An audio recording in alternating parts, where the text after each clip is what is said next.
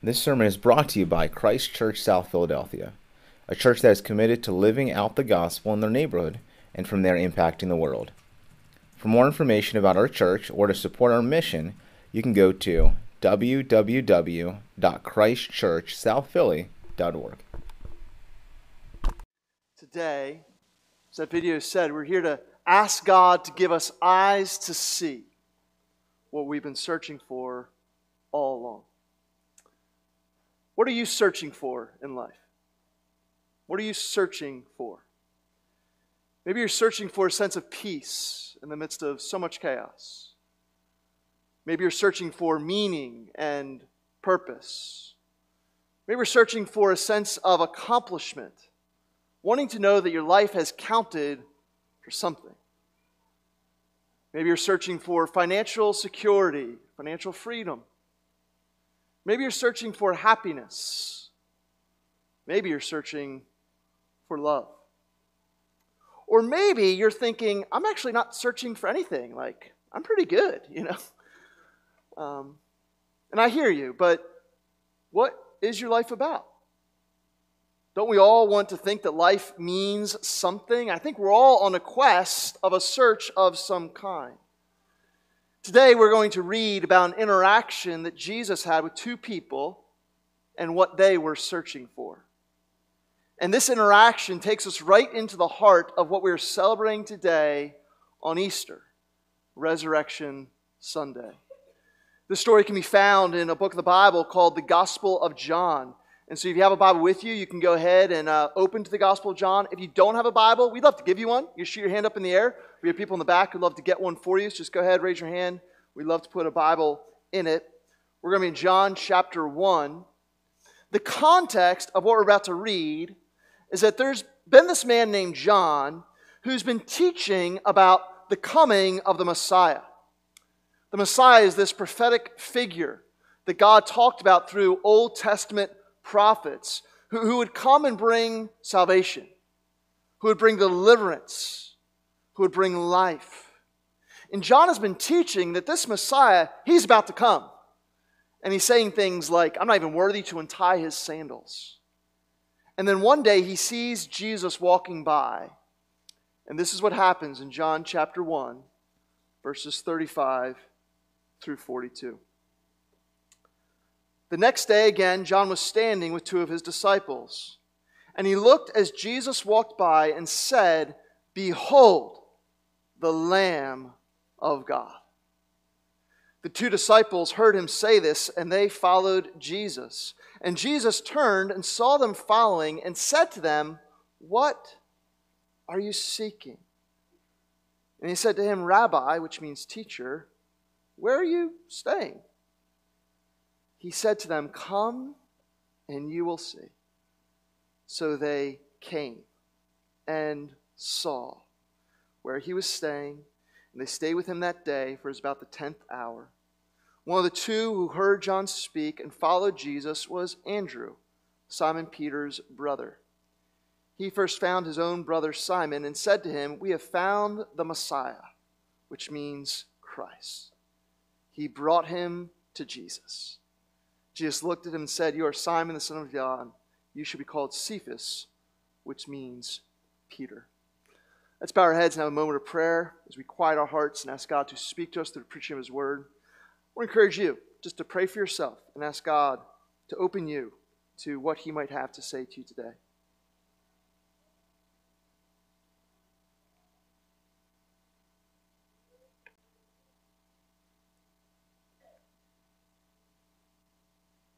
Now, please pray also for me that I would be able to speak clearly and in a way that is helpful to you.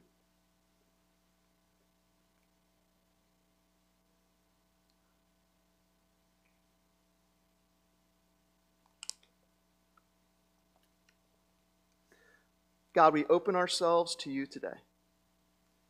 Would you help us to see what you want us to see? Lord, would you help us to have our affections stirred in ways you want to have our affections stirred? Please meet us through the preaching of your word, we pray, for the good of our souls and the glory of your name. In Jesus' name, amen. So what we see here as Jesus walks by John is that John looks at him and says, "Behold the Lamb of God," which is another title for the Messiah. And so here's what's going on. John's saying, that guy I've been telling you about that's coming, he's here, and that's him. And two of John's disciples hear John say this, and they immediately run after Jesus. But when they come up to Jesus, Jesus turns to them, and as he so often did, he asks them a question. He asks them, "What are you seeking?" Or another way to say that is, "What are you searching for?" And there's something in this question that leads these guys to a place of confusion because they're not able to answer his question right away. Jesus then responds with an invitation. And it is that invitation that takes us right into the story of Easter. So today, as we consider what we are searching for, let's go through this passage and let's look at the question and then see the confusion and then hear Christ's invitation. So our first point this morning is the question. The question. When these disciples come up to Jesus, notice he does not start by asking them, "So what do you think about what John said? Do you think what John said is true? Who do you think that I am?" No, he doesn't ask them anything about what they're thinking. He asks them, "What are you seeking? What are you searching for?" And that word there for seek or search is a word in the original Greek that speaks of a desire. And so here's what Jesus is asking. He's asking them, what are you desiring? What do you want?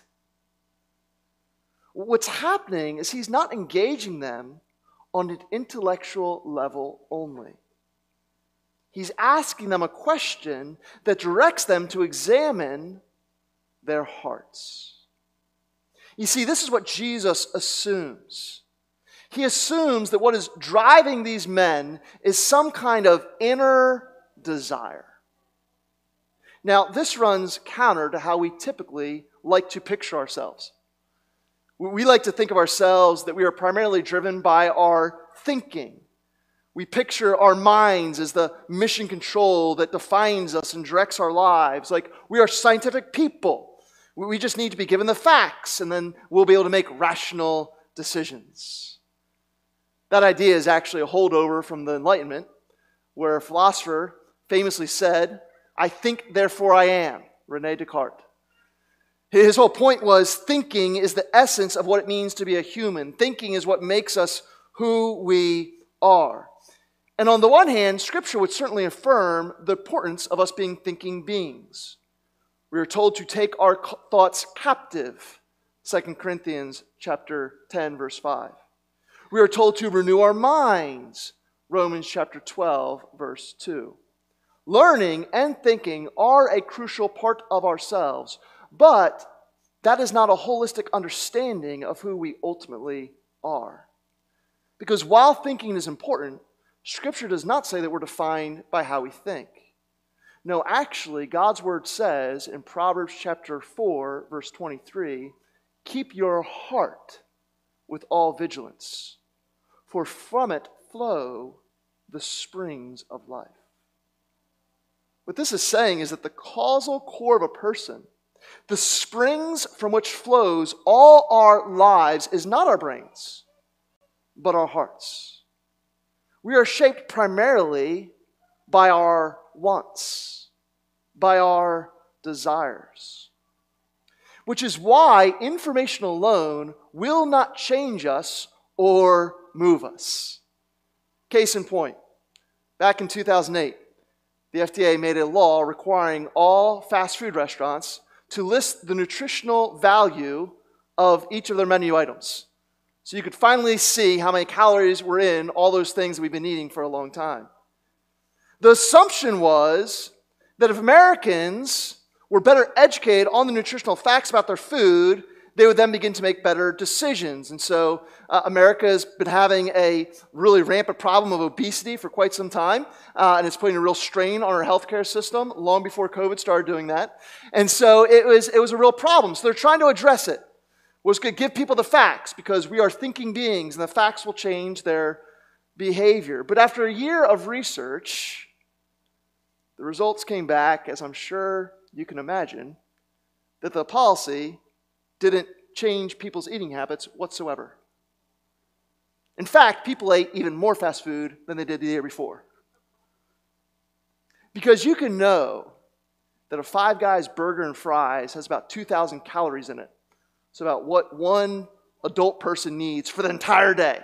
Like you can know that, and you can know that, yeah, probably eating that in one sitting is not a good idea.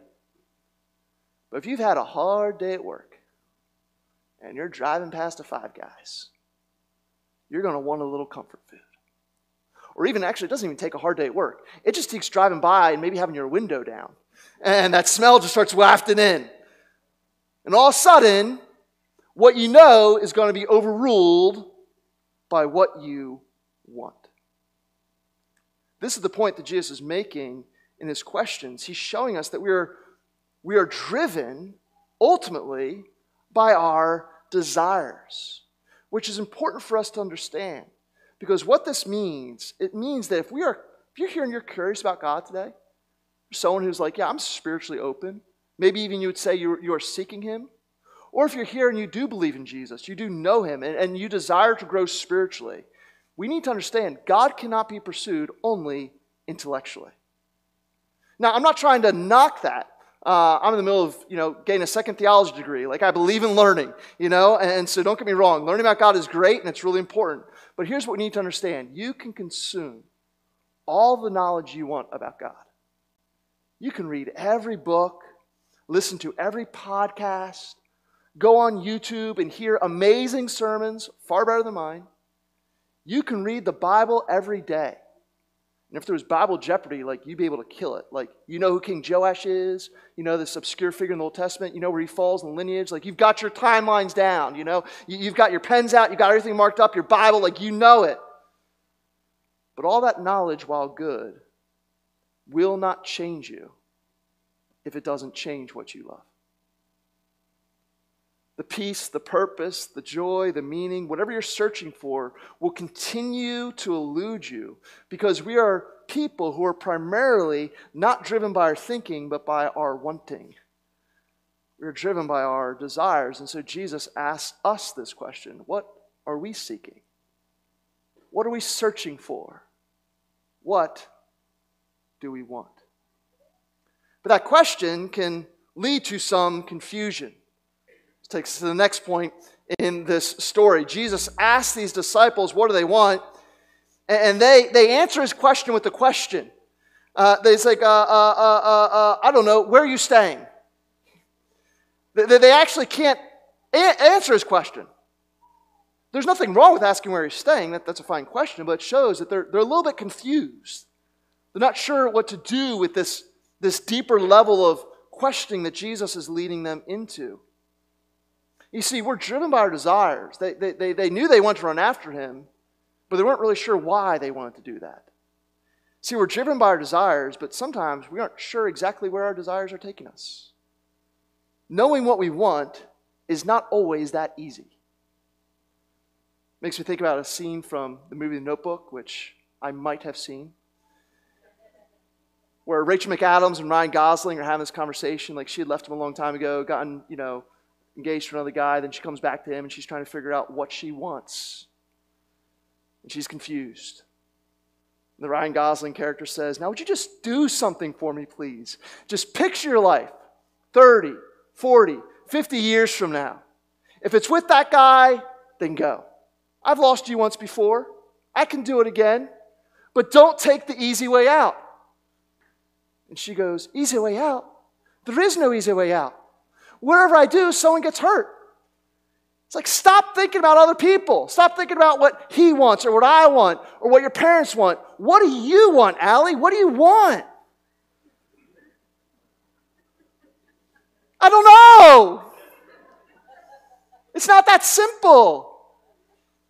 But what do you want? I have to go. Like I said, I might have seen it a couple times. Thank you, I appreciate that.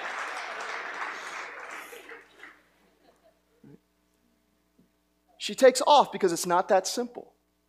We're not always sure what we want. And we can want competing things. If you ask me, do you want to exercise and be healthy, or do you want to eat cheesesteaks for breakfast, lunch, and dinner? My answer is yes. Yes, I want both those things. But they certainly will lead me in two very different directions. And so which do I know is the real me? Am I made to be someone who's fit, or am I made to be a cheesesteak lover? Which is the one that's actually going to deliver to me what I'm searching for? See, our culture tells us all the time we need to learn to just listen to our hearts. That's the message of every Disney movie. I'll save you some money. It's just going to be listen to your heart, That's the plot line. Selena Gomez will sing, the heart wants what the heart wants. What about when our hearts wants things that compete with one another? How can we listen to our hearts when our hearts keep changing what they're telling us? See, this collides with our current cultural moment because our culture says we're defined by our core desires and expects us to know somehow innately what those desires are. But I push back on that and say, how do we know? How do we know? The reality is, we've never been in a moment in human history where we've ever been more free than right now to do whatever we want. We have more resources than ever. We have more time than ever. We have more information than ever. And culturally, almost any kind of lifestyle or choice is going to be affirmed and celebrated.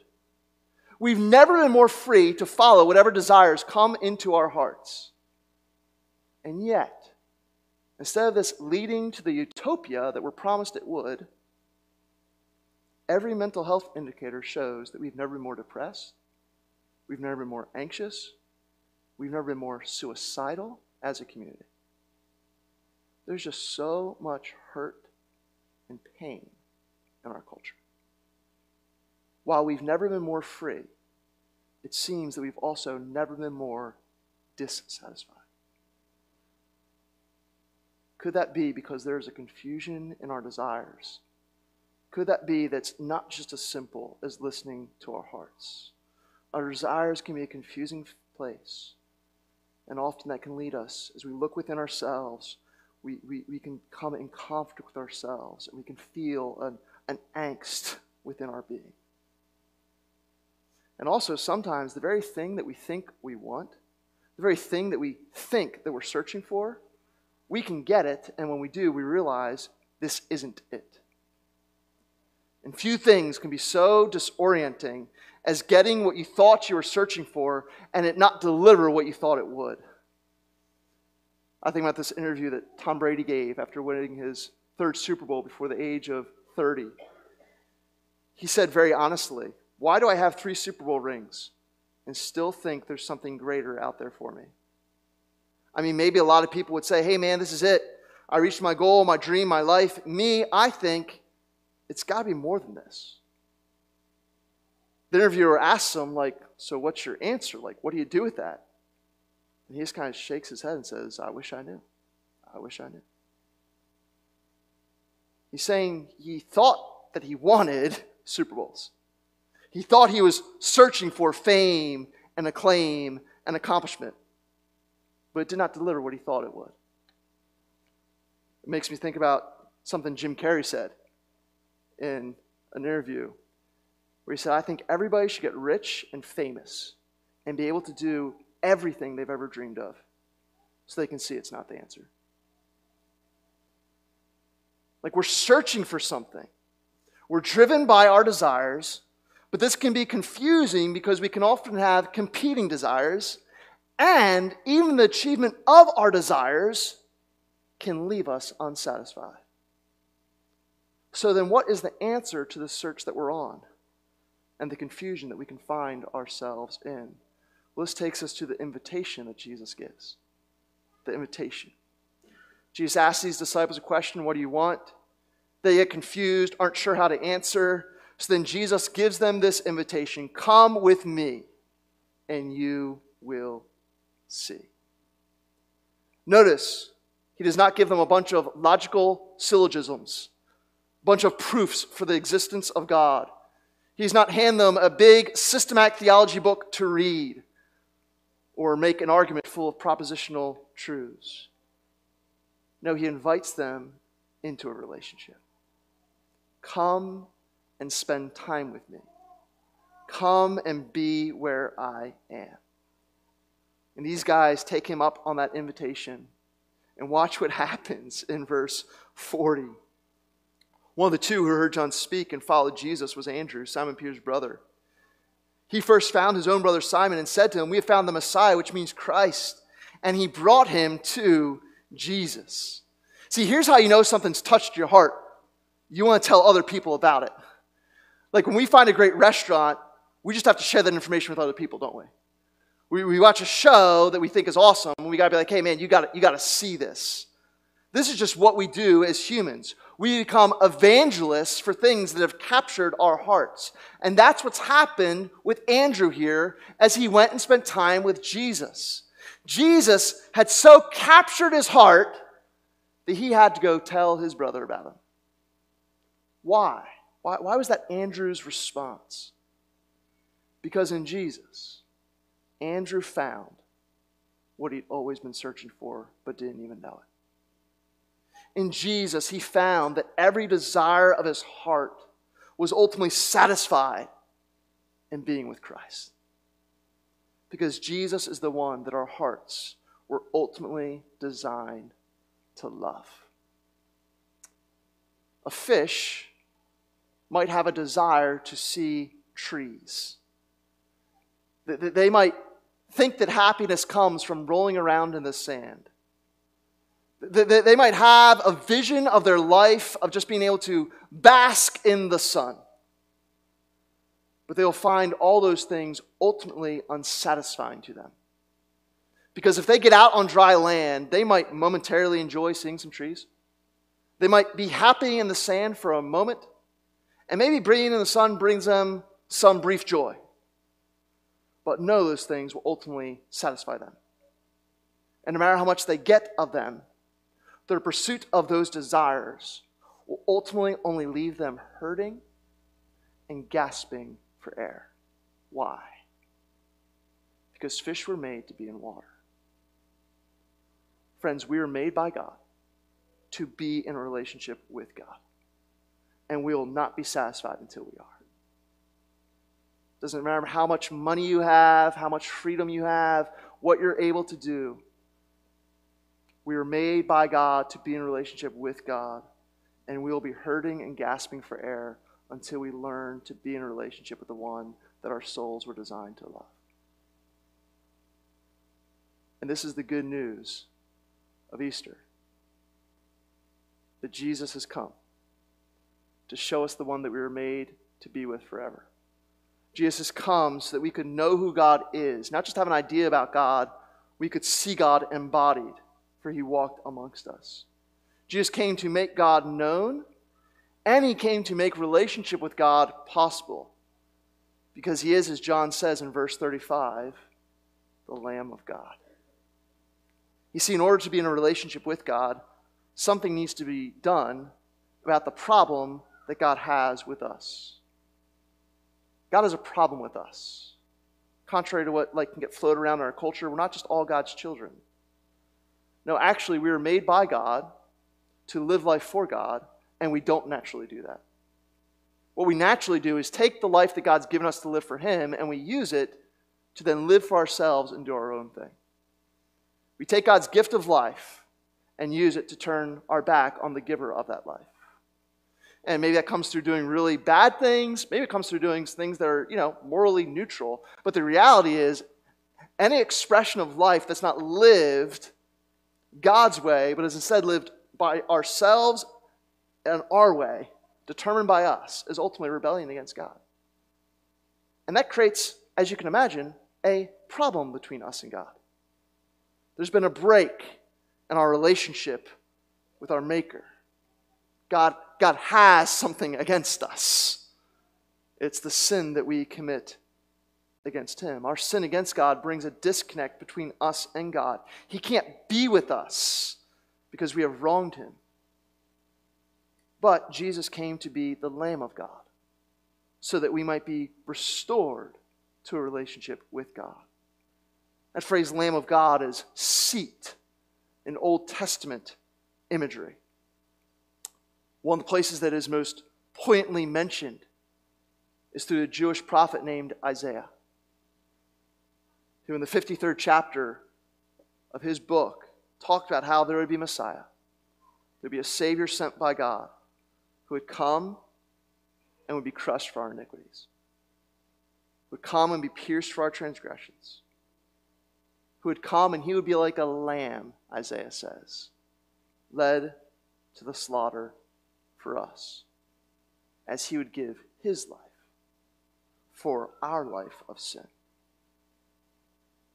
And John, who knew his Old Testament very well, when he sees Jesus, he says, "Behold the Lamb of God." This one has come. The one on whom our sins will be placed. The one who will be crushed by God for the wrongs that we have done. He's here. And Jesus proves that to be true because he goes and he dies on a cross. Not because people killed him. John chapter 10, Jesus says, "No one takes my life. I choose to lay it down."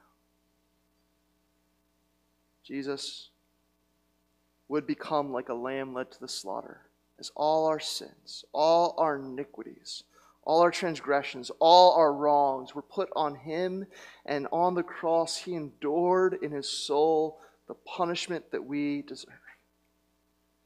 Jesus came to deal with our wrongs by taking them upon himself, so that through faith in him we could have a relationship with God and know that even though we are sinners, we are loved, we are welcomed, we are restored, because Jesus paid for our sins. And the reason we can know this is true, the reason we can know that the Lamb being slain, that Jesus' death on the cross that we just celebrated on Good Friday, the reason we can know that that is enough to secure salvation for us is because of where that slain lamb is standing right now. I told you this was an Easter sermon for a reason. The book of Revelation speaks about where this Lamb of God is right now. You don't have to put that up just yet. Let me build a little bit first. Come on, steal my punchline. The book of Revelation is a book that speaks about the end of time. And in Revelation chapter 5, there's this vision of all of heaven weeping because there's no one who is worthy to open God's scroll. The opening of the scroll is a visual for the end of time when the story of the earth will finish and God will have final victory over all evil. And so in order for the suffering of this world to end and evil to be vanquished, this scroll that ends the story has to be able to be opened. But heaven's weeping because no one can open it. No one is found worthy to open this scroll. They're just envisioning perpetual suffering forever. But then this is what happened. Now you can put it up.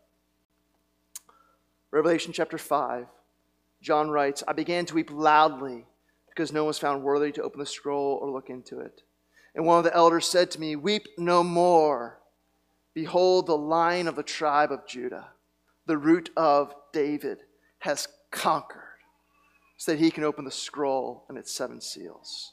You see, there's one who is finally found to be worthy. He's a lion from the tribe of Judah, which was the tribe of kings. He is a descendant of David, who is Israelites' great king. There's one who has come from royal lineage, and he's worthy to be opened the scroll. Why is he worthy? It says because he has conquered.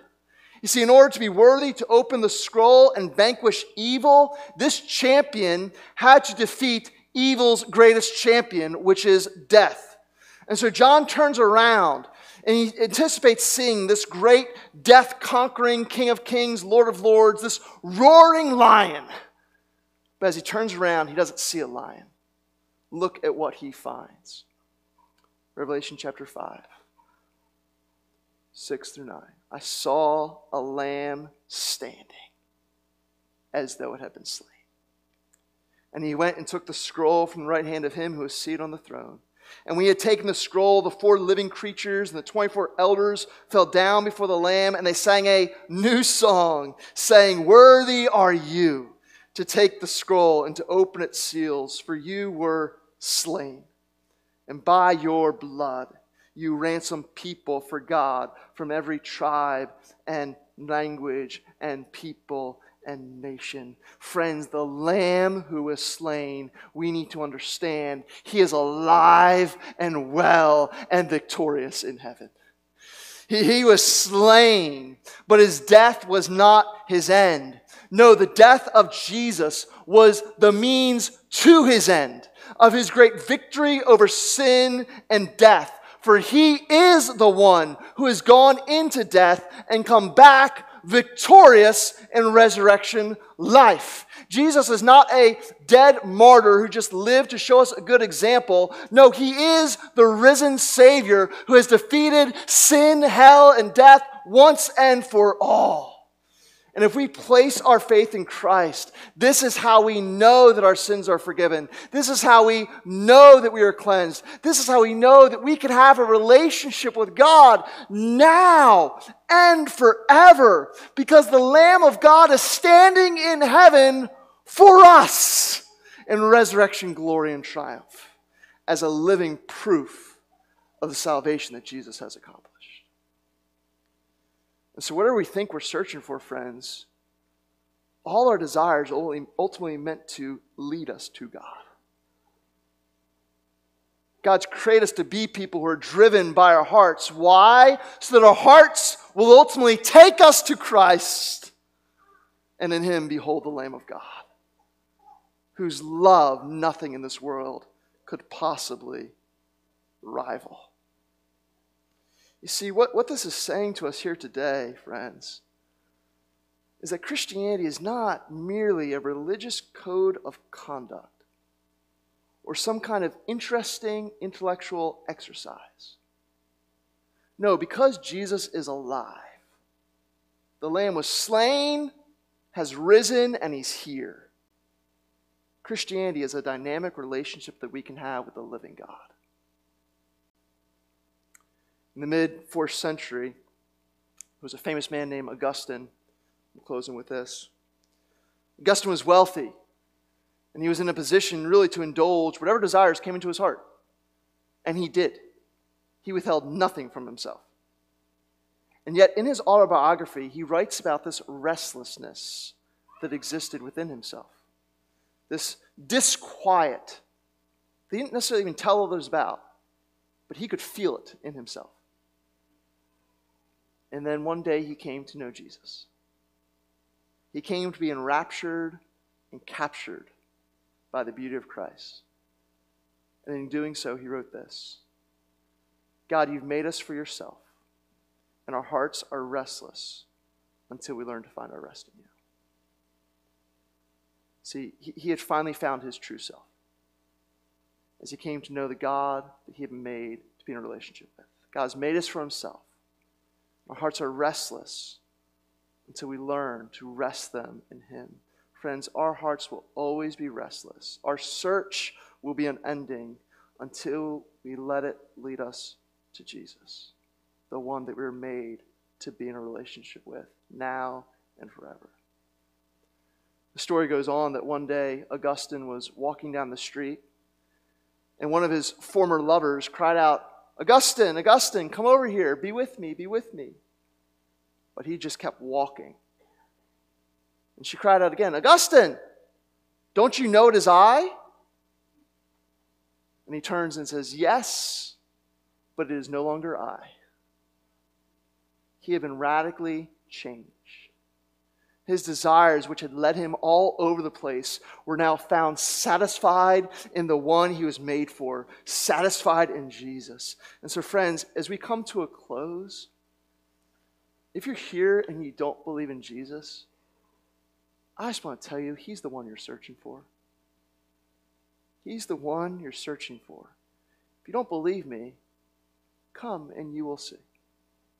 Come and you will see. This moment is not by chance.